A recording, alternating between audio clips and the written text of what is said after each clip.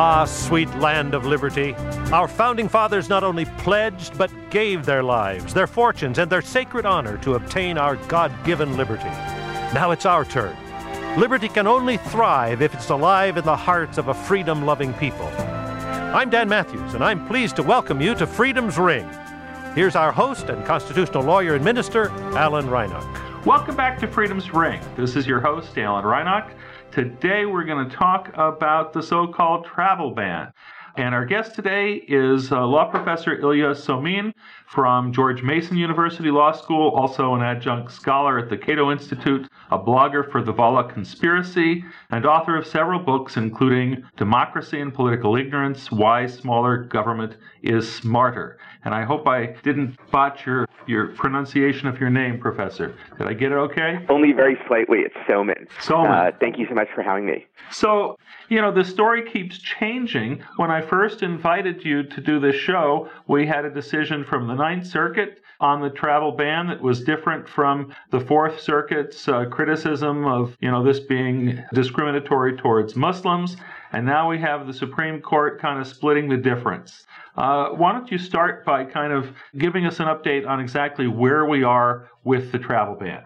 Okay, sure. So the travel ban executive order was first issued in January.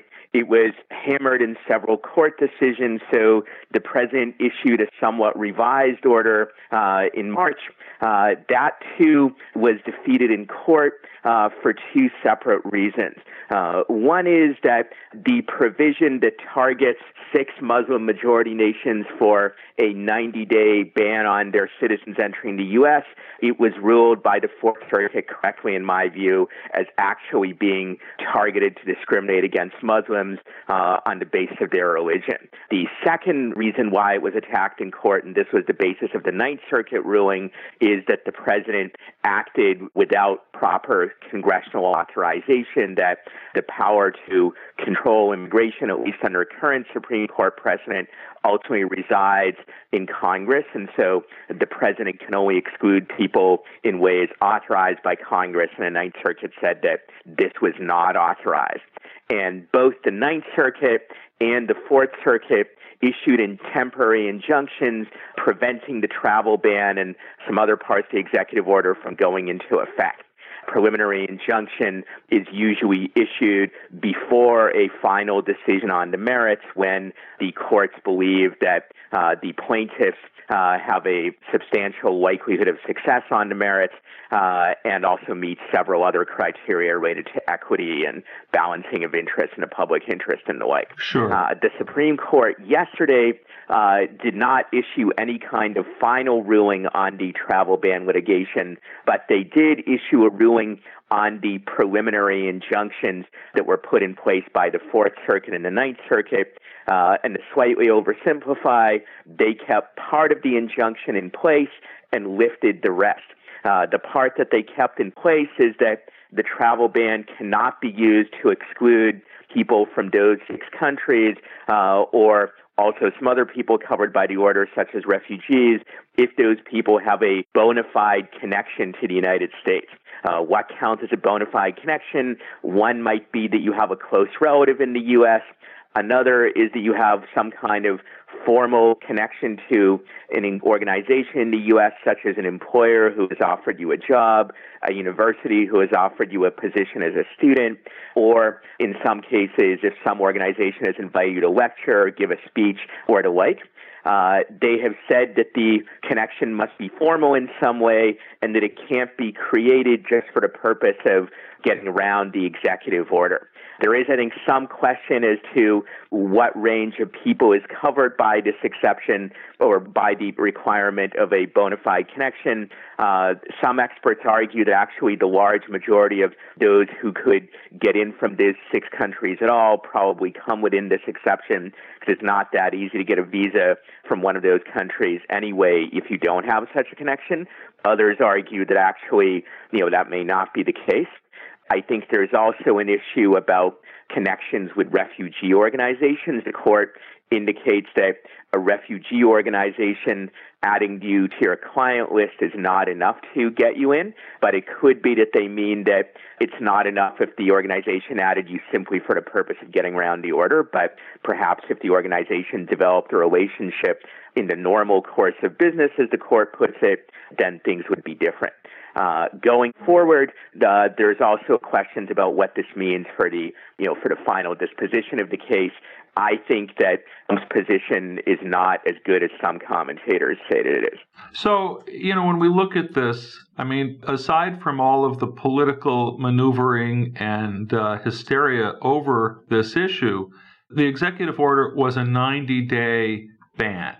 And by the time, arguably it's already been 90 days since the second executive order was issued. It's going to be more than another 90 days before the case is heard by the court. So whatever efforts the administration thought it needed to make to tighten up security in screening people from these countries, they will have had plenty of time by their own measure to do that. And I know there's been some discussion about whether ultimately the case will be moot at the point where the court hears it. But, for our purposes here at Freedom's Ring, our real concern is in terms of religious discrimination and taking a look, I think, at the Fourth Circuit that went far beyond the Ninth Circuit's original discussion of the Establishment Clause and the religious freedom concerns, and really came out and said, look, this is bigotry. And, they issued the injunction based on the rhetoric of the administration saying there's just too much evidence that this really is a Muslim ban. I think if Christians in America saw this as a Christian ban, they would be very, very concerned. So why don't you talk for a minute about what was the evidence that the Fourth Circuit was looking at? Why did it conclude that this really is unconstitutional on religious freedom grounds? Yeah, I think the Fourth Circuit reached the right conclusion on this, and let me try to explain why. First, it has long been the doctrine of the Supreme Court that there can be cases where a law or an executive order is on its face neutral, but if there's evidence that it was motivated by a desire to target people based on race or ethnicity, or in this case, religion, it could still be struck down. And the court has said that the way you look at that evidence is that you look at the surrounding circumstances around the enactment of the regulation or law in question. And here, the circumstances are extremely damning. Throughout much of the campaign last year, Donald Trump explicitly advocated a ban on Muslims entering the United States. Later in the campaign, he switched formally to a territorial focus on particular countries, but at the time he specifically said he was not retreating from his position targeting Muslims. Rather, he called the new focus an expansion of that view, not a retraction of it.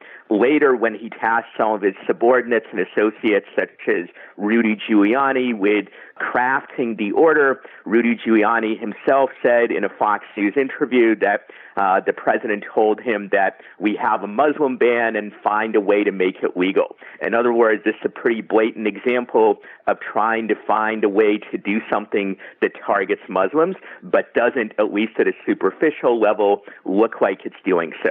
And you combine that with the fact that the security rationale for this order is extraordinarily weak. In the entire time in recent decades that we have measures for these things, the number of Americans killed by an immigrant terrorist from any of these 6 countries is exactly 0. You have a much higher chance of being killed by a lightning strike in a given year than you have of being killed by an immigrant terrorist of any kind, actually, much less one from these 6 countries.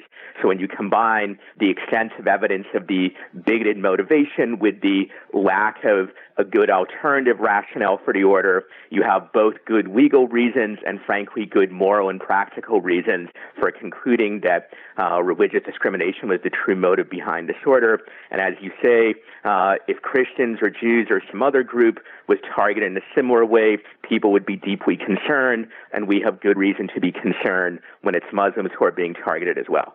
Well, and there has been some discussion about whether our refugee policy unfairly, favored Muslims over Christians, and that Christians haven't been allowed refugee status from some of the Middle Eastern countries in appropriate numbers. I'm not sure that's true. Are you familiar with that debate? Yes.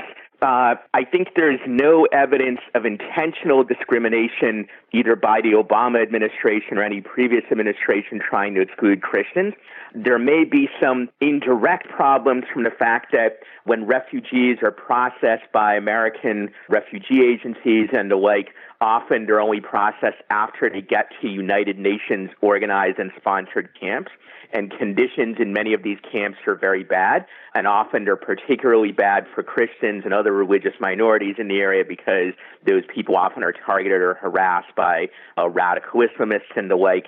So I think there is genuine reason for enormous concern about Christian refugees in the Middle East, and we in other countries definitely should be doing more to help them. But I don't think the way to do that is to exclude Muslim and other refugees. Rather, both Christians and Muslims and other groups have suffered enormously because of the war in Syria and Iraq and the like. And the proper thing to do, I think, is to do what we can to help more people in all of those categories rather than try to make invidious discriminations between Christians and Muslims or other groups. Now, just so we're clear, the 6 countries that are the target of this travel ban, are these countries where we've been processing refugee applications? Yes, at least certainly before the order. There have been refugees from each of these 6 countries who have come in, particularly from Syria, under normal process, and we've never had problems of terrorist violence from refugees from those countries, at least not in any substantial scale. Indeed, native-born Americans actually, by different available data, have a higher rate of terrorism than refugees from these 6 countries do. And, I'll remind our listeners, I have interviewed officials from some of the Christian organizations working with refugees, and they've all insisted that the screening and vetting processes are very strong, very thorough, and that this is not a problem. This is not something that we need to somehow tighten up on. And they disagree from a Christian point of view that we need new procedures for dealing with refugees from these countries. I think that's largely correct. No screening process can be completely perfect, but the data on incidents of terrorism and violence from these groups actually very much supports what you just said. If you want to say we can't let in anybody unless there's zero chance that they might do something bad, then we really should not let anybody in from any country, and we probably shouldn't have let in any of the groups from which most Americans today are descended. The last question that I have, given that it was supposed to be a 90-day ban, and it's been, way more than 90 days since the original order back in January or February, is there any evidence that the administration has actually taken steps to implement new vetting procedures during this time? Because they don't need a ban, to do that. They're certainly free to implement whatever protections they think are necessary. There's a little bit of complexity in that issue because the injunction issued by one of the trial courts in the case, according to administration, that injunction actually prevented them from doing the study of new vetting procedures. That part of the trial court injunction was actually lifted by the Ninth Circuit in May. So since then, the administration has been free to conduct research into vetting procedures. To what extent they've actually done so, I don't know. As you say, there's a good chance that the Supreme Court might ultimately conclude that these cases are moot because more than 90 days will have passed since the lifting of that part of the injunction by the time the case is argued in the Supreme Court in the fall. So it's possible we won't actually get a decision on the merits. The Supreme Court might say, well, the case is just moot. Well, we're out of time. Our guest, law professor Ilya Somin. We've been talking about the travel ban. Thank you so much for being with us on Freedom's Ring today. Thank you very much for having me. This has been Freedom's Ring. I'm your host, Alan Reinach. Until next week, let freedom ring.